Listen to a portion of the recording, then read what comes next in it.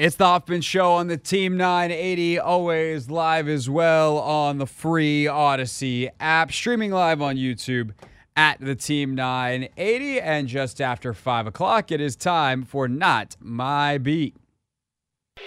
Today's top story from the perspective of someone who's there. You are looking live. This just in. Not My Beat. Today is time to welcome back to the show our good friend Nicki Jhabvala, who I got to spend a little bit of time with out in Las Vegas. She worked furiously from our table and seemingly everywhere else. Nicki, have you finally caught your breath after a whirlwind week out in Las Vegas? Yes, sort of, mostly. That's a I think no. I still smell like cigarette and like cigar smoke from all the casinos, but you know. Yeah, I do wonder, not like, obviously we know a lot more now than we used to about smoking and the harms of nicotine and all of those things. But they had to at least know in 19 whatever it was that those carpets went in, that carpet was really going to absorb that. Like, it is nice to see some of the newer casinos go for some hard flooring, whether it's wood or tile or marble or whatever it is. Like, it's really the carpets that just, you go, why did you guys have to do this, you know? Yeah, no, exactly. All right, so Exactly. Nikki's with us, of course, from the Washington Post, covering the Commanders, covering the NFL. We might circle back to the Super Bowl if we have time at the end here, but I do want to get some early thoughts on the offensive side of things. You know, Cliff Kingsbury comes in. People have mixed reviews on that, and it seems like that's kind of been everything here on the offensive side of it. Is there one hire in particular on the offensive side of the ball that you really like, or one that you have a lot of questions about? Where are you so far on the staff that they've put together? I think the one I have the most questions about and kind of baffled by. Hold on, I'm about to tweet something out. They're just hired Sharif Floyd as their. Yeah. So here, I'll let you tweet, and I will tell the audience what you were about to tweet. Yes. Other folks getting it, and we apologize that Nicki might not be first on this because she was on the phone with us. But the Commanders are hiring Cowboys assistant Sharif Floyd as their assistant defensive line coach. He, of course, was a standout. I actually remember when he was drafted. God, now I feel terribly old. But I remember when he was drafted, he was big in the Cowboys mix back when I was covering them. But ultimately got drafted by the Vikings, had a pretty solid career, and is now working his way quickly up the ladder in the coaching ranks, and he will reunite with Dan Quinn here in D.C. So that is the latest coaching staff hire. Nicki, have I stalled long enough to give you time to tweet? Perfect. Excellent. Well done. I All really right. appreciate that. Yeah, of course. Back to the offensive side. Yeah. So the one that really kind of baffled me was Bobby Johnson, who's the offensive line coach, was the offensive line coach for the Giants, who gave up a league-high 85 sacks. And it's not necessarily the 85 sacks, because that can be O-line, but it's, blame can be shared there, quarterback, O-line, others. It's more that there didn't seem to be a clear record of growth among their young O-linemen. So that hire's I have questions about it.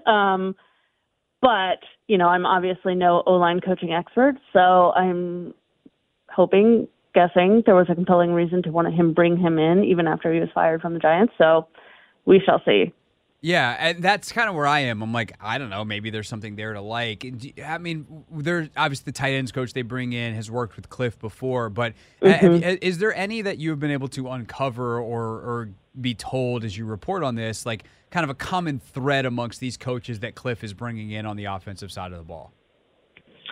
I don't know that there's a clear thread. I mean, they want clearly I think the thing that I really appreciate after the last 4 years is just having a diverse group of opinion and folks that didn't just all come from a single staff the year prior. I really like bringing in Brian Johnson. His role is still TBD, but, having a voice like him, another person who has helped develop quarterbacks, I think can only be a good thing for this team. Defensively, I think there's more of a connection. I mean, Ken Horton Jr., a well-known name, obviously. He's won 3 titles as a player, another as a coach. And who was the other assistant? Pagano they brought in. Both were on Jack Del Rio's staff. And, in Oakland, which is kind of ironic. Right. So here's another one for you. The Commanders are retaining Bobby Ingram as their receivers coach. That to me is heard actually it here first. There we go. Nikki breaking news with us There we live go. here on the air. That one's actually pretty interesting to me because certainly Jahan Dotson and Terry McLaurin had disappointing seasons last year based off what we thought they could be. And we thought they could definitely easily both be 1,000-yard receivers. And frankly, in training camp, it looked like they were both going to hit that. With how Jahan was playing, for all of the talk, and you and Sam had such a great piece on kind of what went wrong with EB, and maybe in reporting in that piece, does Bobby Ingram's name come up? Like, what did you make of the job that he did last year, and what have you heard about the job that he did? Yeah, it sounded like he was well liked by players, and like Tavita Pritchard, he had interest from others. So I think that's good that they kept him. I think the other thing to consider with Tavita and Bobby is, they had more years left on their deal, obviously, since they came in last year. So that could have also been, a motivating factor to keep them on staff, especially if they were, well liked and did well for their group. So, that he had a tough task in sort of adapting to a new receiving core and a new system with the enemy and kind of helping to put all the pieces together. So, I think, having a little bit of continuity for some of these guys is actually good. So, yeah, I agree with that. I think the continuity is always like having some level of it to be a translator almost at times can be very good. I did want to ask you about Tavita before the Ingram news just it didn't break. You broke it there with us. But you, I know, had some conversations with him and wrote about him in the preseason last year. But as the season went on, like, what did you hear about how he was adapting to the pro game, what he was bringing to the table, and then ultimately why Cliff, by the way, a former quarterback himself, wants to keep him in tow here? Yeah, I mean, I think there are a lot of things to like about Tavita. I think one of the more intriguing ones is he's still somewhat unknown. I think he could be one of the assistants that's on the rise. It's just not fully known yet because I don't think last year was a complete, I don't think it could serve as a complete assessment for any of these guys. Some of them we knew more about going in, but for the new ones, it's not a fully complete assessment. But he does come from, a West Coast system. He's played in it, obviously, at Stanford, coached it. I think the other thing you like is, he called plays at Stanford.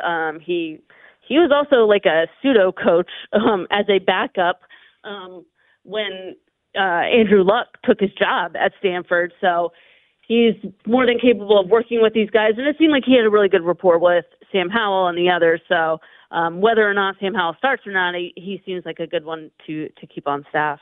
Nicki Jhabvala, Washington Post, with us. Of course, read her work at WashingtonPost.com/sports. People want to connect all kinds of dots when it comes to quarterback and every single one of these hires. They hired this guy because it means they want to take quarterback X or keep Sam or do this. Do you think that there is any connectivity towards any of this, or is there just kind of a wide base being built in case they decide to go in any direction? And I guess the second part of that answer would be, how much input do any of these guys have in the number 2 pick versus however else they could possibly fill out that quarterback position?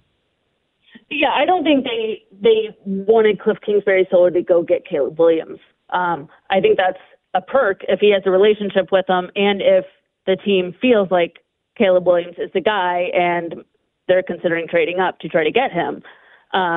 It helps if that's their motivation, but I don't think that was the reason. This is the guy that Dan Quinn said he had, on his list of coordinators that he would want if he got another head coaching job again. This was before Caleb Williams was Caleb Williams. So, and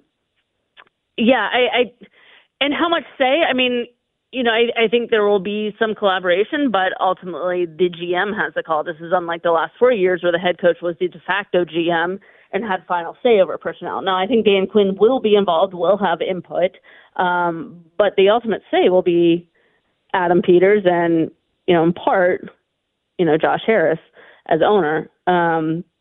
But, I assuming they run some semblance of a system that Cliff Kingsbury has run in the past, short of that offshoot of the air raid, then you want guys who are can fit that and kind of are capable to it of running that. I think only so many coordinators in the league actually truly like, build a team around players. They all say they do, like, we want to build around this guy. We want to tailor our system to our guys, but most of it, usually it's the opposite. We want to find guys that fit our system, which I've never thought is the greatest strategy, but it's also difficult to do what, like, Baltimore did,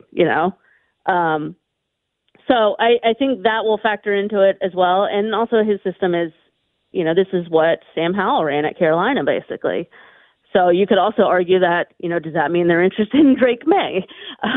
Right. But I think a lot of the talk of, do these connections mean this at this point in the offseason are just kind of speculative more than anything. Ultimately, sure, those connections may lead there, but as of now, there's no direct correlation. Yeah, no, I that makes sense to me. It seems like the people who are doing that have the cart and the horse in the wrong order, if you will, where it's like, yeah, that could be helpful, but it's not the reason that they're doing it. Last thing for Nicki Jhabvala, who fresh off covering mostly the 49ers last week out in Las Vegas ahead of Super Bowl 58. I'm always curious, you finally get out of the Commanders bubble, and you do like league level stuff with Maskey so well, unlike the corporate side of the league, if you will, or like the league office type of stuff. But to actually be around another football operation for a week and get out of that Commanders bubble, is there anything you take out of the way that San Francisco does things that you found particularly interesting, or is it too hard to take anything when it's Super Bowl week and everything feels chaotic and different anyway? Yeah, I mean, this was the fifth time I've done pool reporting, and I enjoy it for that reason. You just kind of get to see something different, and you're the only one that gets to watch practice all week. You can't report on it or use it going forward, but nonetheless, it's pretty cool to be the only person to watch practice during Super Bowl week. So yeah, I think it's always interesting to me to see, how they run practices, how they structure them. There are so many similarities between all the teams in that regard. But to see what certain teams focus on, the level of detail, how much are players moving throughout the workout, is there a lot of wasted time, and also seeing sort of the interactions of coaches and other personnel people that are over there. I think that's where you really see some noticeable difference team to team.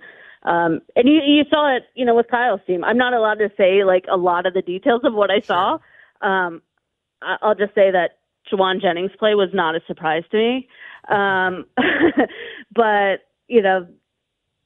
the one thing that I think anybody sees when they watch a Kyle Shanahan practice is there's never a wasted second. Guys are always moving. They work on so many different things. Like, in their last walkthrough, which is more of a jog through, it's like they're literally running through every play. And it's quite a bit. And it's, guys are focused. It's different when you watch a team that has gotten to that level, because clearly what they're doing has worked and guys have bought in. So it's a different sort of focus and mindset when you watch them. When you're losing, it just takes a toll and everybody's frustrated and can't wait for it to end. So, but it is an interesting experience. It is fun to kind of see how other teams do things. Yeah, definitely. It'd be fun to see what habits come. Obviously, DQ was with Kyle. Cliff has his way of doing things. Joe Witt's been with Dan forever, so we'll see. And then again, we thought everything was going to be hunky-dory after seeing EB run a much tighter ship than it had been run the previous 3 years in training camp, and we see how that ended up. So, there's a lot of factors that go into this thing, allegedly. Nicki Jhabvala writing about it all, WashingtonPost.com/sportsNicki. Thank you, as always, for your time. Good to see you last week, and it sounds like I might see you later this week for some other press conference that may or may not happen that hasn't officially been announced as well. Yeah. No, I look forward to it. All right. Thanks for having Nicki. me. Yep, you got it. See ya. Right. That is Nicki Jhabvala with us here on the Hoffman Show. Later this week, probably get a coordinator press conference. Kyle was saying on his podcast he thinks it'll be Thursday. John would know better than me. It just would make sense that thing is coming. But we'll see if that ultimately does happen this week. All right, when we get back, here on the Hoffman Show. Let's react to some of what Nicki just said and get you caught up. Again, literally breaking news during that. So we'll get you all caught up, complete rundown of who's in and who's out in Washington and what they have left to fill on the coaching staff. And then at 5:30, Logan and I talked about some big picture coaching staff stuff on Take Command. We'll share that with you then.